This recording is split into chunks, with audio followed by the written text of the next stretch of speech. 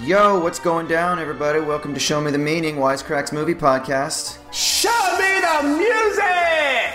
Show us the friggin' music. What's up, everybody? I'm Austin Hayden, and I'm joined by the Show Me the Meaning crew. We've got Raymond. Hello, everyone. And we've got Ryan. Raymond. Yeah. That, not my tempo. I need you to go higher. And let's go. Pump that one up. Let's get another one. Let's get another take on that, Raymond. Let's go again from the top. Are you rushing or are you dragging? I'm pretty sure I'm dragging today, boys. You're dragging. Raymond, you're dragging. Let's go. What up, everybody? If you can't tell by the allusions that Ryan is dropping here, we're going to be talking about the 2014 splash film Whiplash, directed, written by Damien Chazelle, starring Miles Teller, J.K. Simmons, Paul Reiser, and is it Melissa Benoist or does she do Benoist? Is it Benoist? I am not sure. I don't know. Supergirl, Melissa Benoist. If you know how she pronounces her name, please let me know. These names can often be tricky because it looks like it's got a French spelling, but I don't know. Maybe it's an anglified version of it. Anyway, Benoist. Anyway. We're going to do an hour on this, folks. That's right. On names and pronunciations and the American appropriation of different cultures with names. And I'm speaking from my foyer. I'm sorry. That was instead of foyer. I don't know, something. Okay, anyway. We're going to talk about this film. So let's go around and do first impressions. Let's start with Ryan. What was it like the first time you saw this film? What's it been like on repeated viewings? Go. What up? First time I saw it, I loved it. And every subsequent viewing, I've loved it even more, is how I would say it. To me, this it's an editor's wet dream, I would call this movie, because I'm just sitting there watching it. That's why I get something out of it every time I'm watching it, because obviously it's a musical based film, so the editing and rhythm and stuff of it is a big part of it, and I just love everything he's doing with the camera, everything he's doing with editing to tell the story and to really get into the psyche of this kid who's driven to his limits, and him questioning why he's doing it. And then it's got everything. It's got music, it's got the cool editing, it's got the conflict between hard work and determination and passion and how those things intersect. I love this movie, and it was a good debut from Damien Chazelle. I don't think he's topped it since then. All of his subsequent movies. He had also made one movie before this. Okay, yeah. Well, I guess this was his first big one, but yeah, this was effectively his debut. I like La La Land more than most people. I'm an apologist for La La Land. I'll just say it up at the front, but it's not a Whiplash. And then also, I didn't like First Man as much, and then whatever his TV series wasn't as good either. Anyway, that's me on his filmography. What do y'all think, Raymond? I think this is a great film. I saw this in theaters, enjoyed it immensely. I actually quite like First Man and wasn't crazy about La La Land, so Ryan and I will have to fight to the death or something. Yeah. Well, glad that we both went to the same place with that one. And I will second his opinion there that Tom Cross, the film's editor, does a wonderful job. It's a very propulsive film. I think he won the Oscar for editing that year. I believe so. Yeah, this movie, like you said, Ryan, we actually discussed this one on the Patreon episode about debut films. Even though Damien Chazelle had done a movie before this called Guy and Madeline on a Park Bench, this really does feel like his arrival and the arrival of a great filmmaker. There are some critiques from jazz musicians that I think are kind of interesting to get into. I used to play music myself. I was a drummer, and I played in a jazz band for a while. Obviously not on this level, and I am not smart enough or have the aptitude enough to tell you, yes or no, these things are accurate or inaccurate. But I have read a lot of thoughtful critiques from that perspective, and while I think that stuff is interesting, this movie still really works for me because I don't 100% know that this movie is about the music. This movie at times feels more like a horror film, or there was one YouTube video that I just watched from a jazz musician who likened it more to a sports film, and he said it's very enjoyable even though it doesn't accurately capture certain aspects of jazz. But I think that's a pretty fair criticism from folks who know this world. That often say like, oh yeah, well it's dishonest about this or that, or it gets this or that wrong. But at the end of the day, it's all in service of the narrative, and this is it's a really compelling narrative. I think it's great performances all around, and I always enjoy revisiting it. And Damien Chazelle's from that world too, though, right? This is kind of a sort of autobiographical film in a way. Sort of, but one critique that I read that was really interesting was that a lot of this stuff that he's drawing from, because he was John H just said in the chat that I watched the Adam Neely video, and I believe he was actually the one who shared it on the Wisecrack Discord, so thank you so much, John H. But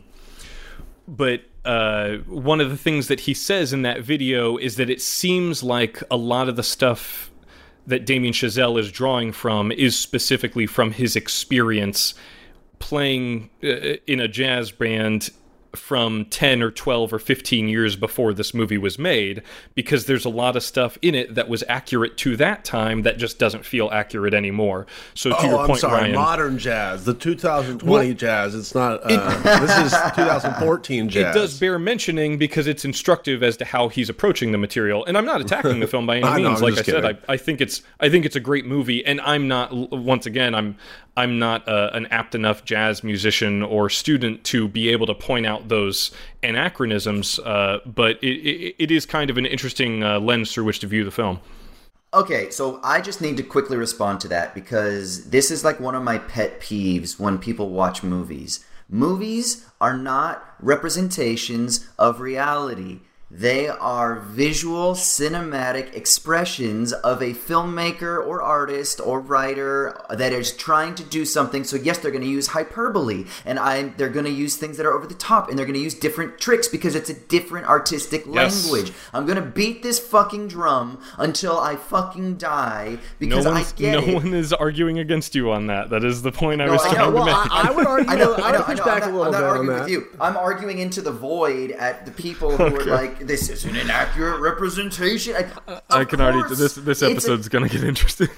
It's a fucking hyperbolic examination of greatness and artistic discipline and like a teacher-student relations and drive and all of these different things. Okay, that's all I'm gonna say because I got to get my first impressions real quick, and then let's start fucking delving into this. But that's like my biggest pet peeve in the world. I feel like you know how they've got those memes that's like little brain and then galaxy brain? Like this is like little brain thinking. But come on, everybody. Let's chill a little bit. By the way, for the listeners at home, SMTM is the galaxy brain part of that. That's right. Little brain is what? Owls at Dawn. No. There's some filmmakers though that present themselves as like more realistic or naturalistic or like portraying the real thing. You know what I mean? I feel like it depends on the movie. Like obviously, 90% of movies you can totally feel like, all right, they can take liberties because it's a movie and whatever, they're telling a story and whatever. But if and I'm not saying Damien Chazelle even did this, but if you're like, all right, this is the drummer, you know, this is what it's like, the life of a drummer movie, you know, and a day in the life, and then you get details wrong that, you know, drummers don't like. I mean, I think that there's something to that. I don't think that that's necessarily super small brain thinking. Right. I get what you're saying, right? But I also think the argument that I would return to with this film, though, is that while he's inspired by jazz and that whole milieu, I don't think he's trying to make a music movie in the strictest sense of the word. Right there, yeah. I think this is much more. My roommate likened it to Moby Dick, where this is J.K. Simmons is Captain Ahab in this, and he doesn't. The way that he described it, he was like, he doesn't really know what he's going to do when he catches the whale. He's just obsessed with catching the whale. Okay, so I'll do my first impressions. First time I saw this, I fucking loved it. I thought it was amazing. I haven't seen it since, so this is the second time I've seen it, and I think it was better on the second viewing. I was paying much more attention because I knew the story. I was paying a lot of attention to the craft. I think it's shot beautifully. It's edited magnificently. I love how there are these crazy intense scenes that like you're just sitting there like, oh my fucking god, like the first scene when fucking Simmons throws the chair at his head and shit like that when they're in the, like that scene is just crazy, the tension, and then all of a sudden you just get like a little bit of a break and then it kind of comes back. It's constructed very musically, which I guess makes a lot of sense, but I think the way that the coverage is shot with like the extreme close-ups on the instruments and the musicians' mouths, I think it creates this really lovely kind of like bringing you into the world and pulling you out and creating a very sort of affective and emotional resonant experience. I think this is a very musical film. I love thinking in terms of in performance and in cinematic language in like terms of like musicality or symphony and stuff like that, and I think this film does that really well with the way that it uses coverage, and then also the narrative I think is fucking fantastic. I love the final scene. It's like one of the most intense final standoff, final battles that you can have, but it's taking place where you have a drummer and a conductor, rather than like fate of the world is at stake, but it feels like the fate of their worlds are at stake. And I think there's something so lovely about how they do that at a subjective level. So I think that this movie is actually a fucking masterpiece. I don't think that La La Land holds a candle to this. I think that the way that this film presents the kind of horror of, I love what Raymond said, this is like kind of like a horror film, the horror of the bloodiness and the violence. It is like a sports film or a war film almost, and I think that's fantastic. I think that this is like an absolute masterpiece of filmmaking. I love it. I love the story. I love what it's presenting. I love the questions that it raises. So I can't wait to kind of start peeling this apart. But let's do a quick recap before we kind of get into all of this. I want to do a little bit of housekeeping too. If you're out there listening, remember we're live right now on YouTube, so make sure you comment in the chat. We already dipped into the chat, so we're going to continue to do that throughout the episode. You're going to do housekeeping on this podcast? You're going to clean those cabinets behind you? I'm going to clean, as you can see. I've got my Ashkin A in the chat will be very happy. They say, I'm mesmerized by Austin's white cabinets, so I'm sure they'll love watching it. I'm looking at them. I've got my flowers up here for banana pancakes. Okay, so blender over here for power smoothies. So we're in the chat. Feel free to comment in the chats because we are live and we're going to dip into that. We love doing that. Also, make sure to give us a follow over on our Twitter. It's SMTM_POD, SMTM_POD. We've got some really cool articles and things like that are related to this film, and we're going to be sharing those things and tweeting those things out. Also, make sure you check out the other Wisecrack podcasts, Culture Binge and Squanch, etc., etc. And make sure you give us a follow and support us on Patreon if you are able, and if you want to get access to the bonus content that we've been producing over there. I think we've got a new bonus episode that is going to be for the month of December, so we're just kind of letting our brains figure out exactly what we're going to do, but we're going to be releasing that very soon as well. But we've got a back catalog, so make sure to go to patreon.com/wisecrack for that. All right, so here is an in-depth plot summary of Whiplash. Andrew Neiman is a first-year student at the prestigious Schaefer Conservatory in New York City, hoping to one day fulfill his childhood dreams of following in the footsteps of Buddy Rich and others. Andrew is recruited by Terrence Fletcher, who is like the main man band leader at Schaefer Conservatory, to play in the studio band. However, he quickly discovers that Fletcher is relentlessly strict, ruthless, and abusive to his students, and during practice, Fletcher physically and verbally attacks Andrew after he fails to keep pace during the rehearsal of the piece Whiplash. Now, determined to impress Fletcher, Andrew practices every day until his hands are bleeding. In a jazz competition after their first set, Andrew misplaces Tanner, who's the core drummer at that time, sheet music, and when called for their second set, Tanner can't play without the sheets, so Andrew claims that he can perform, he steps in, and he then gets promoted to being the core drummer. At this time, Andrew breaks up with his girlfriend that he just recently started dating so that he can have more time to practice, but after a grueling 5-hour session with Tanner and Connolly for the core spot, Andrew gets demoted, and then he finally earns it back. Now, on the way to the next competition, the bus that Andrew is riding breaks down, and he rents a car, but he arrives late, and he realizes that he left his sticks at the rental office. So after he convinces an impatient Fletcher to wait for him, Andrew races back and retrieves them, but his car is hit by a truck on the way back. He crawls from the wreckage and runs back to the theater, arriving just as the ensemble enters the stage. Bloody and injured, Andrew struggles to play Caravan, and Fletcher halts the performance to dismiss Andrew. But enraged, he attacks Fletcher, It starts beating him up, and he's pulled off of him. You're dragging, Austin. You're dragging. Let's go.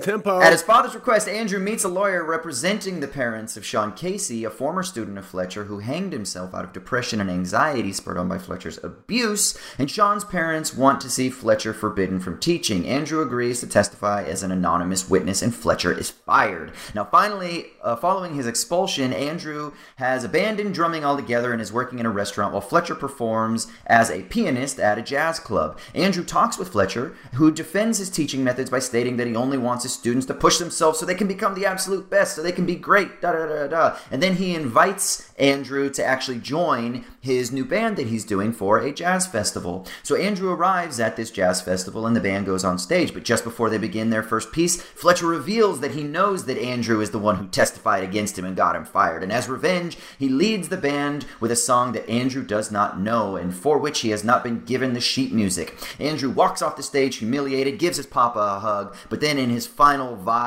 bit of determination, he runs back on stage and he takes over and he starts playing Caravan all on his own, cueing himself and the band following him. Fletcher's initially pissed off and angered, but he eventually starts to resume conducting, and after Fletcher cues the last beat of the piece, Andrew continues playing on his own, performing an extended solo, and Fletcher nods in approval because he's like, yeah, okay, you're a killer. That's kind of badass. Pick it up. End of friggin' movie. Okay, all right.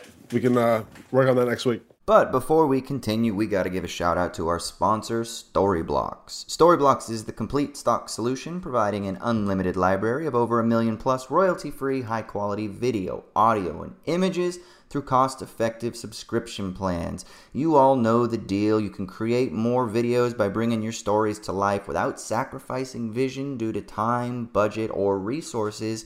Every creator, honestly, should have a Storyblocks membership. I personally use it for my YouTube videos. Wisecrack, we use it on the main channel for all of our stuff. We can get soundtracks, we can get effects, we can get background B-roll footage, you can get photos, whatever you need, Storyblocks has it. So make sure if you want to take advantage of all the goodies that Storyblocks has to offer, that you go to storyblocks.com/wisecrack. That's storyblocks.com/wisecrack, and you can learn all about what they've got to offer.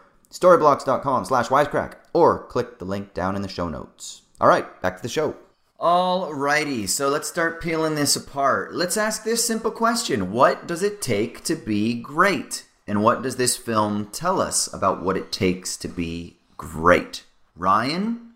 What do you think? Do you need to have an abusive master teacher to discipline you into greatness? Or is the muse descend upon you and then you have conduits that kind of like press us and guide us? What do you think this film says about it? What do you think it takes to be great? And what does greatness mean? And should we pursue greatness? All those big questions. I don't know if it answers a lot of those questions. I think it tells us particular, two people with two temperaments and ideologies, really. And obviously, yeah, I do think it takes a ton of hard work and practice and busting your ass and whatever to be great at something. As somebody who, I straight up think I've had abusive football coaches when I was in like high school and stuff, like hardcore. And at the time I'm like, how is this helping me? This just fuck this, and fuck you. And I still feel that way to a degree because I think that there's a fine line, and I think that Fletcher definitely crosses it. Like he does things that are absolutely unacceptable, right?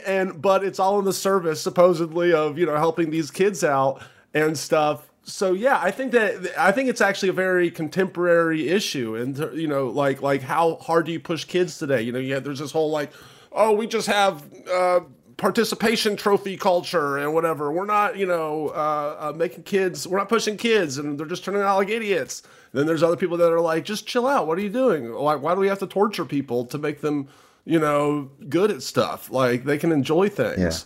Yeah. I get both sides of that. It depends on what your ambition is. Yeah. And not everyone wants to be the Michael Jordan of jazz drummers, Right. But for those who do, I think that there's something to be said for, putting yourself through hell to get there, Yeah, you bring up Michael Jordan. The fascinating thing for me with art is that the Michael Jordan of acting, or the Michael Jordan of drumming, or the Michael Jordan of, you know, literature or writing or whatever, might be out there and no one knows about them. Like, yeah, it's Confederacy, me, right? Yeah, right. Like, Confederacy of Dunces wasn't published until John Kennedy Toole had killed himself. Like, the fascinating thing for me when you talk about what does it take to achieve greatness in an artistic field is like, I don't know. That's a different question than this movie is asking. I think that this movie is asking the question of like, what does it take to achieve recognition within the jazz world, or more specifically, perhaps what it takes to achieve recognition with Terrence Fletcher. Because I don't think the end of this movie... Oh, but to close the loop on what I was saying before, the Michael Jordan thing is apt because if anyone out in the world was as good at basketball as Michael Jordan is or was, they would not remain a secret. Like, there's some degree of meritocracy in sports, because that, like, your accomplishments in sports are quantifiable in a way that aptitude is not exactly quantifiable. It's much more subjective in art. But I think the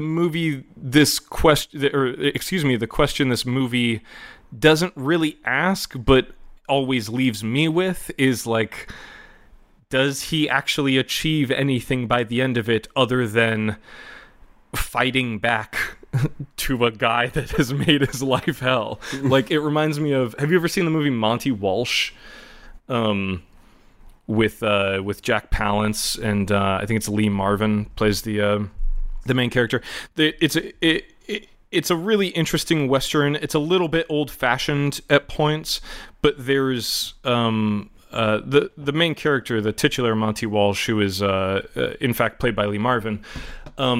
He's an old Bronco buster, and he's just past his prime, and he can't really find work anymore, and he gets bounced around from ranch to ranch. And there's this scene throughout the movie, they've talked about this one Bronco that no one can break, and at near the end of the movie, he comes out of a saloon and he's pissed drunk, and he sees this horse running around in its stable and it's going crazy, and he just fucking climbs in and jumps on its back. And it's one of my favorite scenes in film history, because in the process of breaking the horse, he destroys the entire fucking town. Like, he runs the horse through all these buildings and knocks over lean-tos. They knock over the fucking water tower, and the water floods the whole street. Just everything turns into mud. The building starts sinking into it, but by the end of it, the horse obeys him. And it's just like, it's just a beautiful moment, and it's where the movie should end, but the movie kind of goes past that. And I think of that scene when I watch Whiplash, because I'm just like, yeah, you fucking earned this guy's respect, but nobody at this thing, the way that the movie constructs that moment is like, everyone's going to watch Andrew's big drum solo at the end, and then he's gonna become a big famous drum. No, he's not. Like, no, well, he is not. I would push or disagree with you there, because somebody here in the chat, Rex, just said this movie's a lesson in narcissism, not art. And really, like the main lesson at the end of the movie that I think Andrew gets is, you know, it's less about him accomplishing something, you know, as a drummer, and more about him just breaking through that psychological barrier, that stronghold that Fletcher has him under, being like, look, I don't need this guy's approval to live my life, you know, and to be great. And look what I can do, basically. Like, he's the student has overtaken the master, basically. But he does, in in a way, like, no matter what he does, if he walks off the stage in defeat, Fletcher wins. If he comes back to the stage and lives up to Fletcher's expectations, Fletcher wins.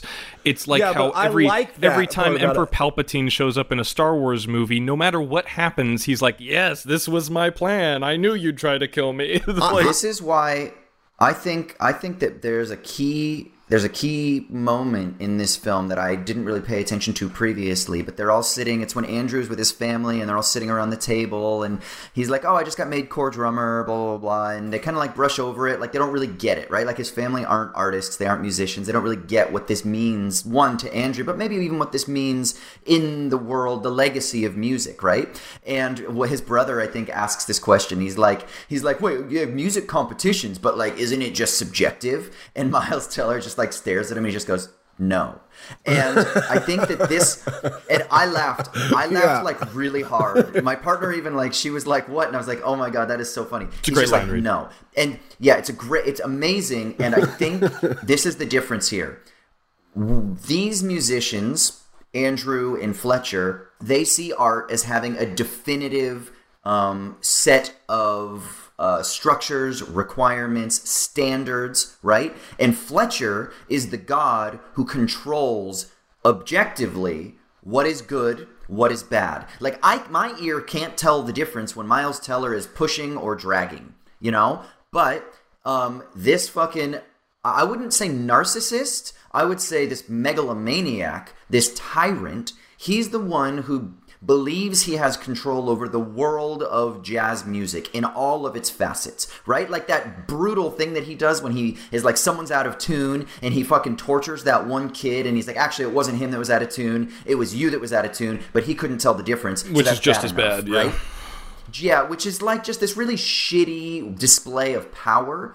And it's really unreasonable, right? And so this is, for me, what the film is really about. It's about power and domination. And when you can claim to be the one who has access to the quote-unquote truth, the standards of objectively good music, which is Fletcher here, then everybody looks at him and has to worship him and has to be subsumed under him because there is no way out. And this goes to Raymond's point. If Andrew, quote-unquote, defeats the god by standing up to him and going out on stage, he's only doing that in service of the standards that god has already erected, right? So then he kind of still loses because he's still trapped under like the hegemony of that figure, the Fletcher figure. And if he walks off the stage and he quits and he leaves, he still loses because then he's not able to play by the rules of the game. The problem is there is no escape I think that's what this film really does. So it's really claustrophobic to me, which is why I really appreciate all the close-ups, because I just feel compressed, right? Everything is compressed under the world that Fletcher controls because he is a godlike figure. And to me, I think that's really the sort of, let's say, the broad strokes of what this film presents us. And I just want to comment there. Someone in the chat said, Theezy said, "I feel like Raymond is taking the film entirely too literally." I did not bring all that up to say I actually don't think I have a literal reading of this film. I said at the beginning it's not even about music.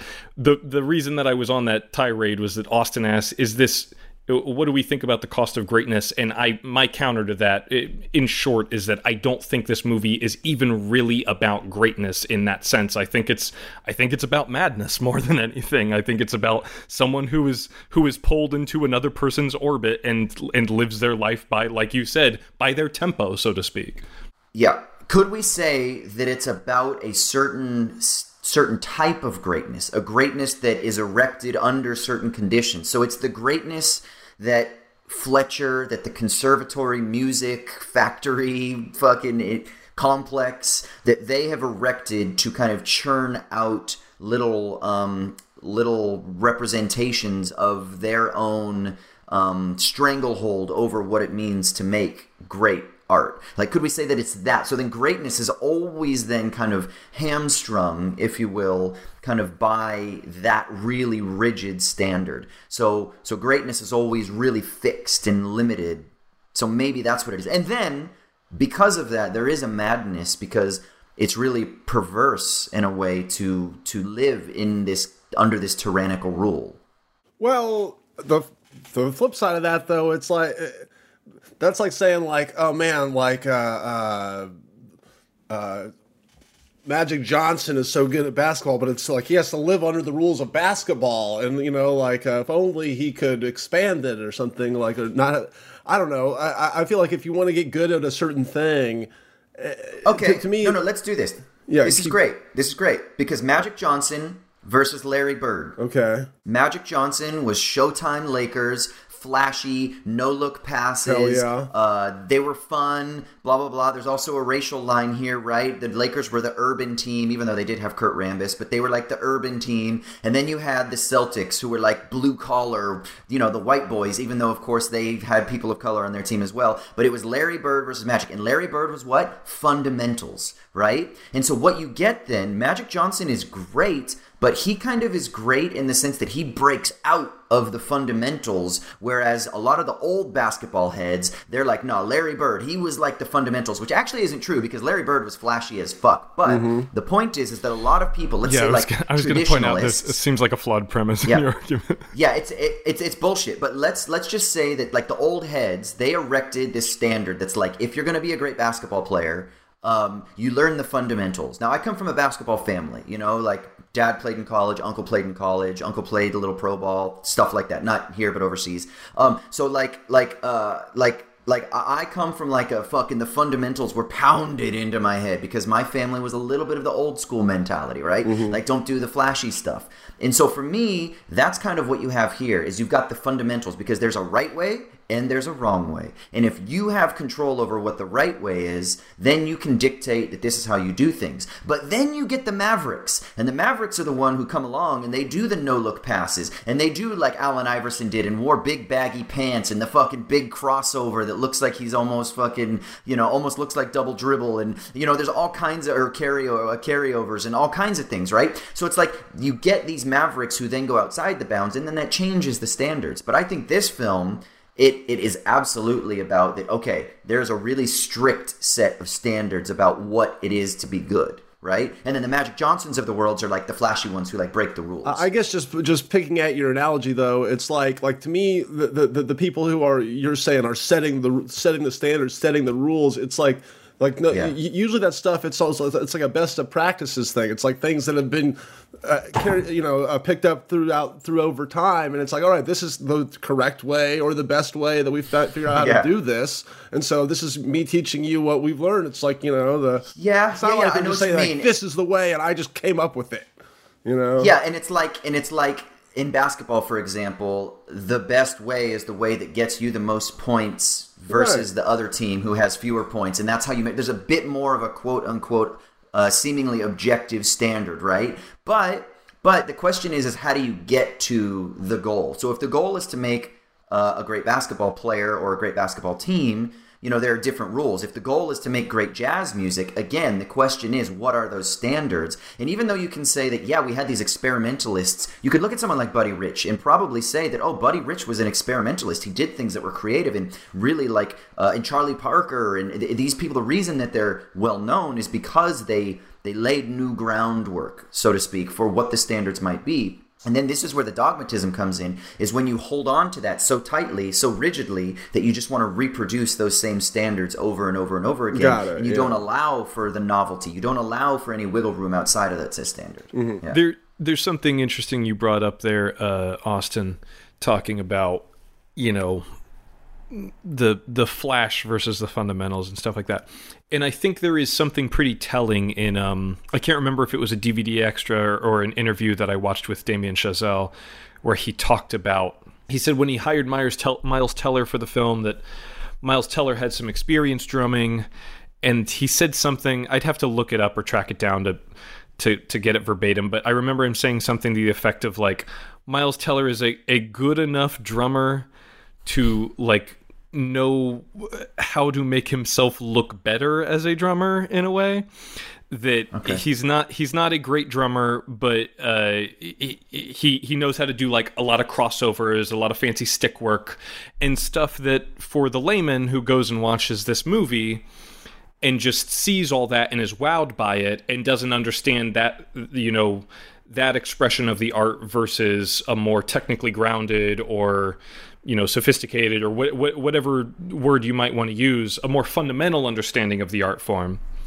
That he brought that up almost as a positive in a way, and it seemed very telling that he was kind of like, it was almost a tacit acknowledgement that this movie's like, we're not really doing the thing that we claim to be doing. Like this is a whole, like. It's a show, you know. We talked about this during our first impressions, but there's that Werner Herzog story where he's made a few documentaries, and some of his documentaries are a little bit loose with the timelines. And there's this story of somebody at a Q&A with him asking a question about like, oh, in your documentary about such and such, you said this happened, but it actually didn't happen on that timeline. And then Werner Herzog just said, congratulations, you've passed your accounting exam. But this is cinema, and I am not an accountant, and just stuff where it's just like he talks about in his books. He always writes about like the notion of ecstatic truth and how basically the thing you touched on in your first impressions, Austin, which is that like that movies are life condensed. They are life with all the boring parts cut out of them, unless you're making something very experimental. Unless you're making Satan Tango. Yeah, right. Yes, and I think for me, one of the really interesting things that we can say is it's not just movies, right? Like if I recap a story, my energy, my experience in that story, how invested I am, how I'm trying to communicate it, who my audience are, is going to change how I'm telling that story. And I might see the same event as Raymond and as Ryan, but our three different stories of this are going to be different because I focus on different elements, different nuances, even just the intonation of how I tell it, which is all part of like an intensity, right? And that's, I think, something that you get with a cinematic expression of a jazz drummer who is, trying to become great like you do in Whiplash, where what you get is you get a guy, Damien Chazelle, who is really, I think, exploring the sort of intensity, the emotional intensity of trying to make music while living under the fucking domineering thumb of a megalomaniac. And I think for me, it creates this really sort of like compressed and really like effective and affective experience of trying to make something of yourself, trying to make something in a world that like exerts pressure on you, and then trying to kind of find your own way in this, right? Like Miles Teller's just a fucking lost 19-year-old kid, dad left the family, or mom left the family, mom left the dad, single dad who seems really loving and caring, but, doesn't maybe really understand Miles's passion because, Paul Reiser's character, he's a high school teacher, not that there's anything wrong with that, it's fucking amazing, and he's a writer, but, even the way that Teller talks about his dad when Simmons first asks him, when Fletcher first asks, he says, what does your dad do? The first thing he says, he's a writer. He doesn't say that he's a teacher. So, and then he feels guilty, kind of feel bad about his dad being a high school teacher. Like, oh, well, he's a writer. Well, okay, it's not like he writes for like the New York Times, and it's not like he's a novelist. He teaches writing, and he probably writes on the side a little bit. And there's like he's disappointed in that because again, there's a standard of recognition, of appreciation for your art, of being kind of like publicly upheld as one of the greats that Teller is trying to live up to. And for me, I think that there's like a really kind of lovely way that this film really explores all of those tensions. And I think in a way you could even say that Miles Teller's pursuit is in some way, what's the word I'm looking for? It's like contaminated by this like really toxic environment. That like even his pursuit of quote unquote greatness is a little bit contaminated by the kind of pressure that is put on him. Do you know what I mean? Yeah, but I also think there's a question with this film that is it contaminated by the pressure that Terrence Fletcher puts on him, or is he? This comes back to the question of like, is the film about greatness, or is the film about like mutually assured destruction between these two inherently toxic people who just kind of like work their way into each other's orbit and they essentially enable each other to death? There are some folks who have sounded off in the comments. Rex Sauls mentioned the narcissist element is what it takes to become the greatest according to this movie. Michael Jordan, Magic Johnson, most geniuses are narcissists. Zach Olafson said, is it about the pursuit of greatness and the madness required for greatness? And then he attributes that to literally everything that Michael Jordan brought up in The Last Dance.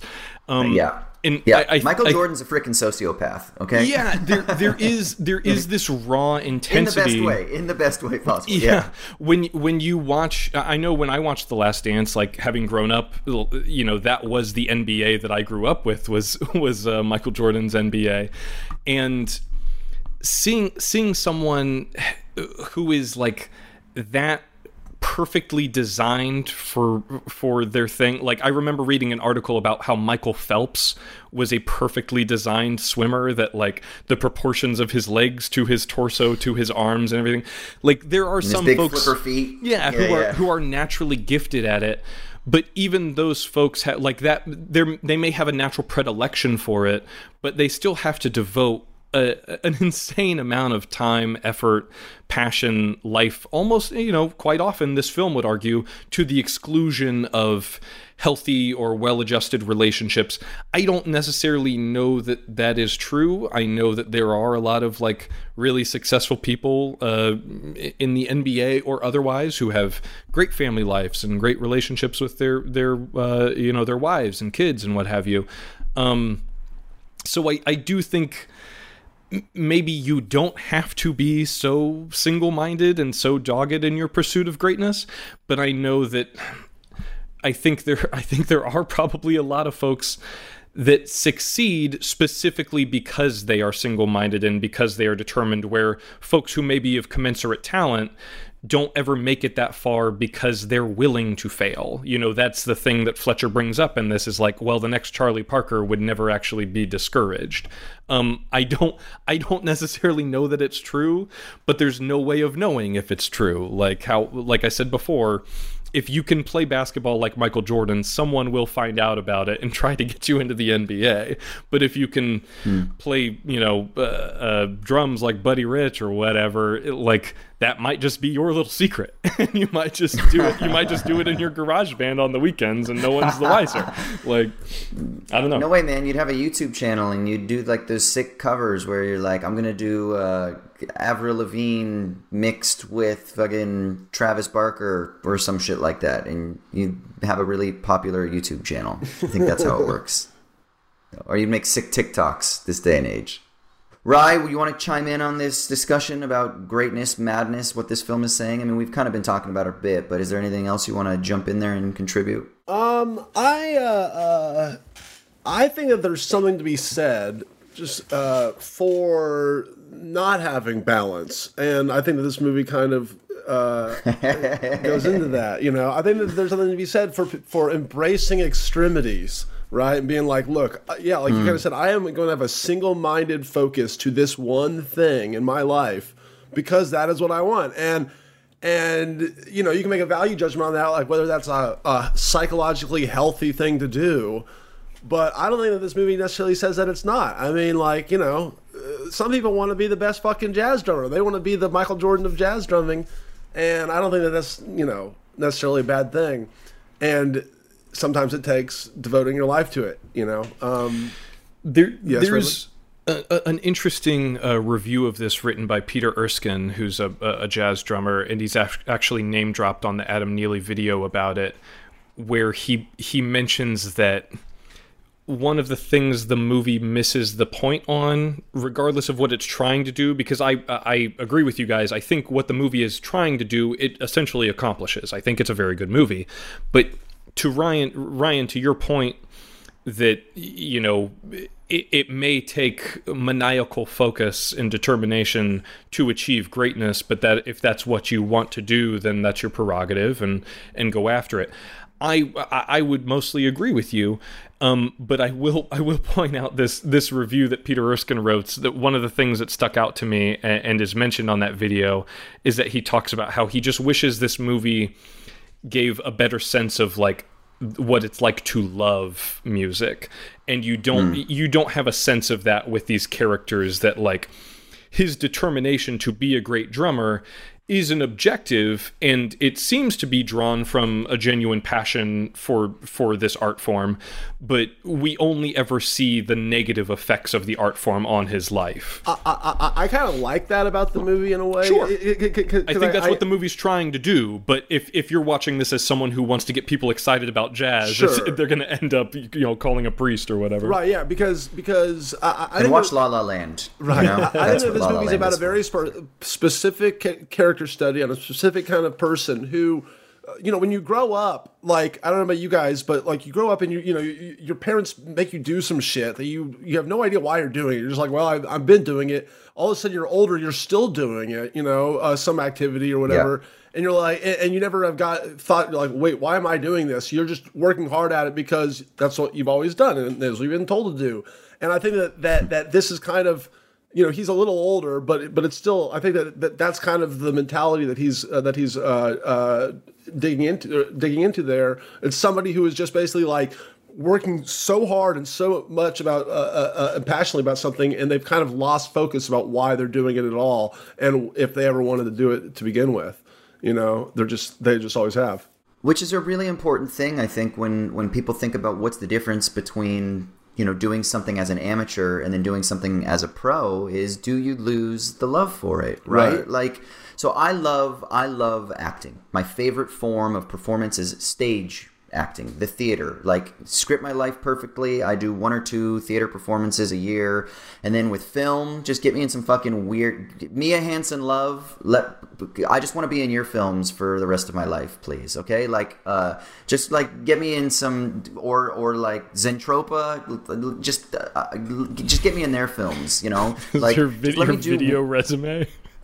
Yeah, just give me that. Like, just a film credit a year and something like that, and then a fucking 1 or 2 stage performances, and that's perfect for me, right? But I did a commercial last week, right? And there's no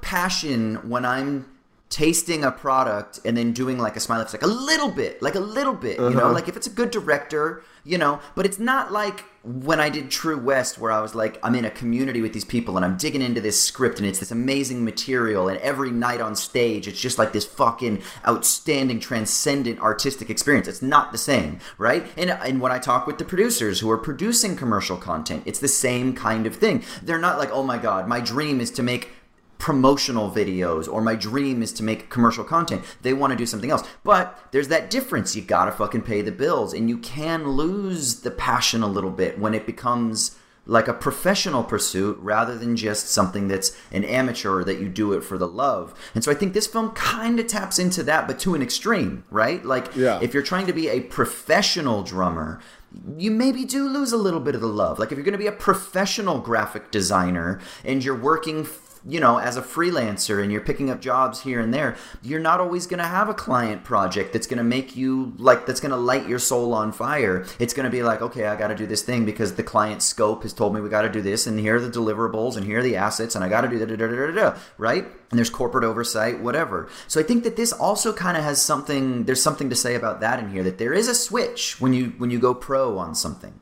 Absolutely. I'm kind of dealing with that right now in my own life. Like, I love editing. I'm an editor, and I am doing this one like passion project essentially that I'm loving. I love every second editing it, but then I also am doing like a freelance for the money thing about something I don't give a fuck about project, and I'm editing all the time. All I do every day of my life, every waking minute of my life, Austin and Raymond, I spend editing. So it is testing the limits of my passion. I'm sitting here going like, I love that I get paid to do this, but holy shit, yes. But so I totally get that, but it's not for, I think that's something else, kind of a lesson from these movies, is that, especially when it comes to art, is like that life of being a pro at this stuff is not for everybody. Like when I was talking about embracing the extremities and stuff, I think that you kind of have to have that weird bone in your body to be like, all right, I'll be fine with roughing it, making my own shit, making nothing, just because I have to or I love to do it. It's like, whatever, Yeah, I just want to, for people out there, if there's anybody out there, I got to find this guy's YouTube channel. He's this brilliant designer that a creative artistic director that I know showed me his page on YouTube.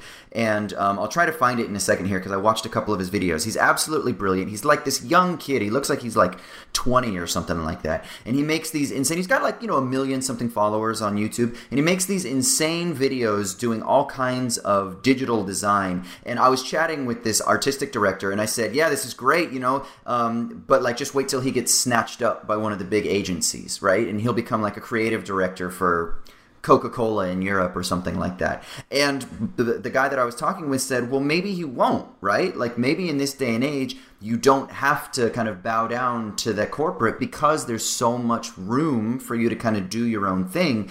And I thought about it for a little bit and I was like, yeah, maybe like, yeah, there's certainly something to that is partly true. You can like do your thing and follow your passions and just like make your own digital designs or graphic design or make your own music or make your own thing. But there's also a lot of pressure to be like, hey, if we throw a 6-figure salary at you, like, and we're going to take care of everything and we're going to give you fucking perks and things like that you're going to be like, oh shit, like, yeah, I can struggle kind of to make content and worry about demonetization on YouTube or whatever else it is. Like maybe this video won't get as many hits and, or I can get $150,000 a year plus bonuses plus 401k kind of salary as a 26-year-old. That sounds pretty freaking sweet, Mm-hmm. So it's kind of, It's a weird balance to try to find, and like, do you lose a little bit of your soul when you give up the freedom in doing that? I don't know. Apropos, there's been some discussion in the chat to that effect. I want to just call out a few folks here. Mark Maurer, sorry if I mispronounced your name. He says this movie came out while he was in conservatory. The notion that musicians scream at each other was so antithetical to his experience, he immediately thought there was no truth there. He hasn't seen the movie as a consequence, but is looking forward to the discussion. Thanks for listening, Mark. We also had a little discussion between Michael Damiani and Adam Simcox that Michael said, I think the message of the movie is that extreme sacrifice is required for true greatness. I can see that theme in there. We've discussed it at length. The decision to make that sacrifice is up to the individual. Adam jumped in and said he would disagree. He thinks it also goes a significant way to critique that idea, and the movie devotes time to noting how perfectionism is destructive and how manipulation can become internalized. And while we're critiquing the film, Casey Carrington jumped in the chat a minute ago and said, is anyone going to talk about how only one black character has a name and the other two are named pianist and bassist? The film completely ignores the issue of race and jazz history. And just dovetailing off of Casey's comment there, that's sort of par for the course with Damien Chazelle's movies about jazz, which he's made, 3 movies and 1 Netflix series. I haven't seen the Netflix series, so maybe it's different in that regard. And Rex Sauls also wanted to ask us, can one be great under a collectivist perspective, or is it just exclusively an individual pursuit? What do you guys think about that? Yeah. I mean, collective. I mean, basketball. Even Michael Jordan's part of a team. He needed Scottie Pippen to win. That's right. Certainly, much more of basketball is definitely a game in which one person can have an outsized impact on the floor. Like the career of LeBron James with the Cleveland Cavaliers. He had some support with your Kyrie Irvings and Kevin Loves, but. Yeah, a lot of folks maintain that even when they would lose the finals with him on the team, he had kind of carried them on his back for a lot of that. But I don't know, Austin, what do you think?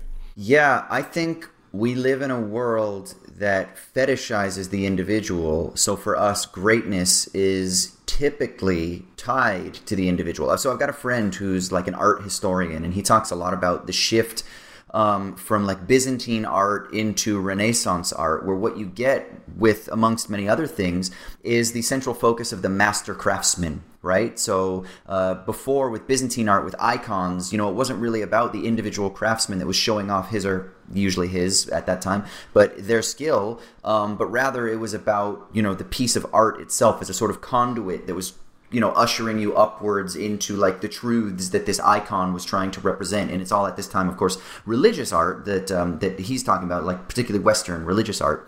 And then you get a shift with the Renaissance. With Renaissance art, you much more get the Leonardos, you get the Michelangelos, you get the individual figures, and then you get into the Baroque era, and then it's all about the individual artist. And then you get with Rembrandt, it's all about who do we praise? We praise the individuals. And so there's something about this time that also actually happens to correspond with the emergence of, if you're playing bingo, capitalism. And so the emergence of the kind of like capitalist socioeconomic form of production corresponds with this like focus on individuality and a person getting sort of attention for being the master, the master that has control over their tools or something like that. So there is something interesting. I'm not an art historian, so I can only kind of like echo many conversations that I've had with this person. But there is something interesting in that the Western world does just, we praise individuals in their greatness, and there might be an historical kind of lineage that we can chase or trace to see like when this took place and under what conditions and why and what ends. I'm also curious too, when we talk about individual success in sports, for example, you could say like tennis or golf, because those are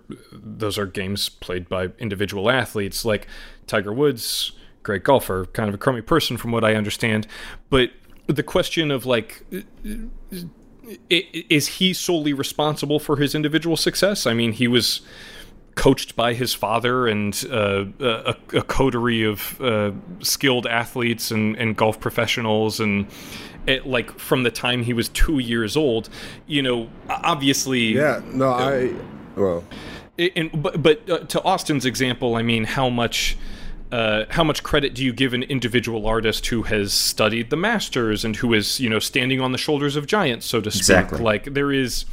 That is a whole different conversation that we could do an entire other episode just unpacking. Maybe a Patreon episode, like what a bonus episode. Yeah. who is the only individual artist? We had someone I was laughing. shout out in the chat because we always Mark Maurer also said Jonathan Coulton sold most of his music online independently at the beginning of his career. You know, there are those stories of like who was the artist who was it Daniel Johnston, who made all those kind of like basement tapes, and then they were just sort of found their way, and he didn't know he could duplicate his tapes, so he would play. Each copy was an individual performance of it that he would play into a tape. Yeah. So he would just make 10 copies, perform it 10 times.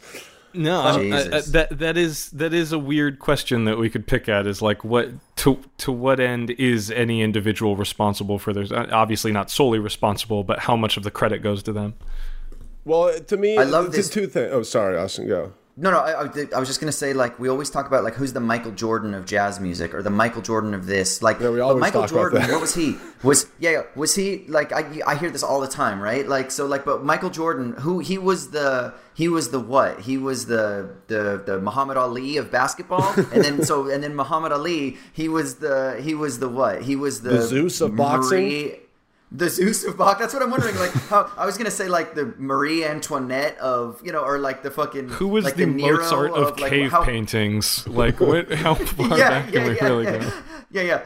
How far back do you go? Well, two notes. For one, me personally, you know, it depends on each person. But Tiger Woods, I mean, I put 5% or 10% maybe on his trainers or whatever, and all of it on it. I mean, it's his natural ability that he honed and perfected and practiced, you know, till his fucking back broke. That made that happen. And then two, have I been pronouncing Renaissance wrong my entire life, Austin? No, Austin's just very pretentious. I'm just a pretentious academic. Is it Renaissance? Is that really how he's supposed to be? I don't know. Ryan, I think you're in the clear, man. I was shocked for a second. Oh, Jesus. Okay, so we got to wrap this up. I love this movie. I think this is a fantastic movie. I think it brings up a lot of amazing conversation. I think there's so much that we could talk about too. Let's continue the chat on Twitter. So if you're out there, you know, make sure you tweet at us, SMTM_POD. And of course, if you've got questions that you want us to address on a future episode, please, you can email us or you can call us. You can leave us a voicemail at 1-213-534-8807. That's 1-213-534-8807. Make sure you leave your voicemails nice and snappy. We got a voicemail from someone who claimed to be Ryan's arch nemesis, and then we couldn't hear. Yeah, and then they just like hung up. Basically, it's like from a horror movie. I need you to call me back, please. Call me back. I want to figure out what you wanted to say to me, Ryan's arch nemesis. I just want to make one more point about Whiplash. This movie is a masterclass on how to end a fucking movie, and I wish more people ended movies like that or like this, a lot of With a drum times, solo? you get just literally, you need to literally go out with a bang, and this one literally does, And when you end, people's time is valuable, okay? And when I see it go to a movie that maybe has a cool like climax, and then all of a sudden it kind of just has 2 or 3 or 4 or 5 more end scenes, and then it kind of has a slow fade to black, and the credits kind of come up. I'm like, wow, that was an awesome several hours of my life, but like it kind of just whimpers out. Where it's like, even if a movie is just so, this is just my advice for young filmmakers. If your movie is just so, and you end on a bang, literally somebody drumming to go boom, and then it just is like, you're like, no matter how the rest of your movie is, you kind of people leave the theater going, whoa, that was something,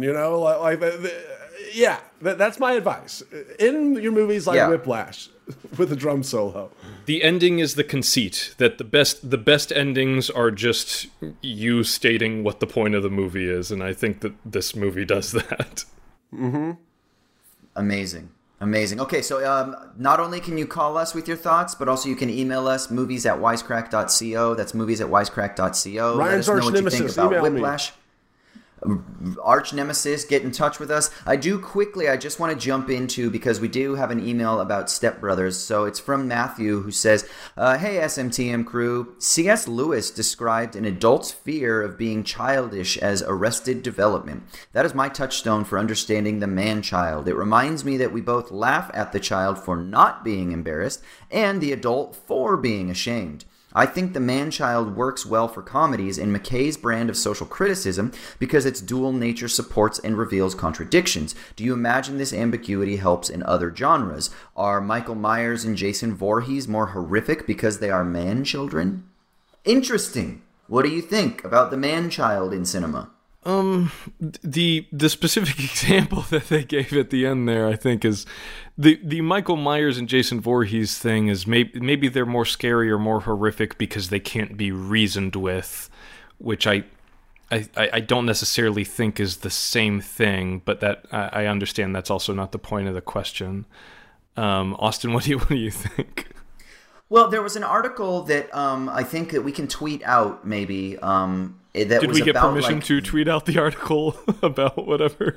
I don't know. We'll find out. But it's about uncanniness and the uncanny valley in Step Brothers. And maybe it's a little bit too serious to apply to a film like fucking Step Brothers, where the main joke through it is whether or not a guy puts his nuts on his stepbrother's drum set. But still, there is something about this uncanniness, about these people don't belong in the world. They're a part of the world, but they're not of the world because they don't fit in the world. Why don't they fit in the world? They're adults, but they're like children in adult bodies because of trauma or whatever experiences. So there's some meat there, I think, to consider about the kind of epidemic of being a man-child. I don't know. What do you think, Ryan?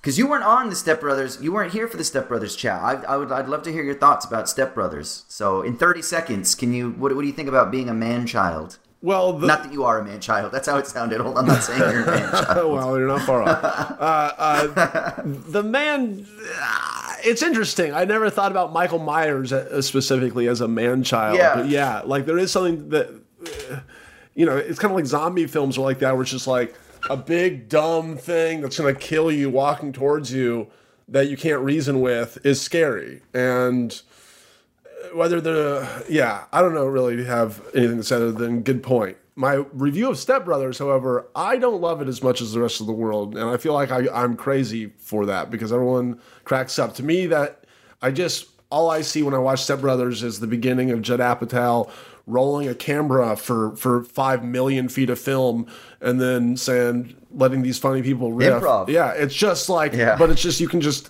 maybe I've edited too much too, because I can just see them doing take after non sequitur take of these lines, and then especially and I'm just proven right whenever they release and here's the 4-hour special version where every joke is an alternate and completely different, so it's the same movie but different. I'm like, what are we doing here, guys?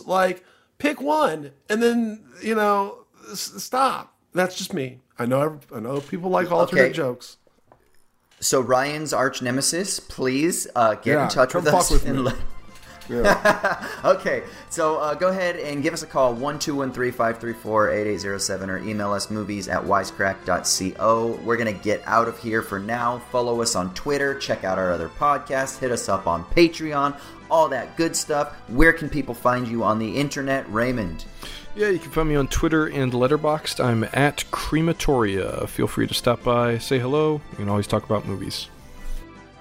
And Ryan. Ryan Shorts on YouTube and Ryan's Game Show on Twitter. I don't know why I did that, but come hang out with me on the internet. It's too late to change now. You can hit me up. I'm Austin Hayden. I'm on Twitter, Austin_Hayden, and on Insta, AUS_HAY. I also do a philosophy podcast called Owls at Dawn. We've been on a bit of a hiatus, but we are coming back soon, so check that goodness out. The baby brain. All right, I love you. We love you. Ryan, send us out of here. Let's go. I actually think we're going to all do a big drum solo here at the end to go out with a bang. Let's go. Bang on whatever you got. Raymond? Hippo, you're dragging. Raymond, hit something.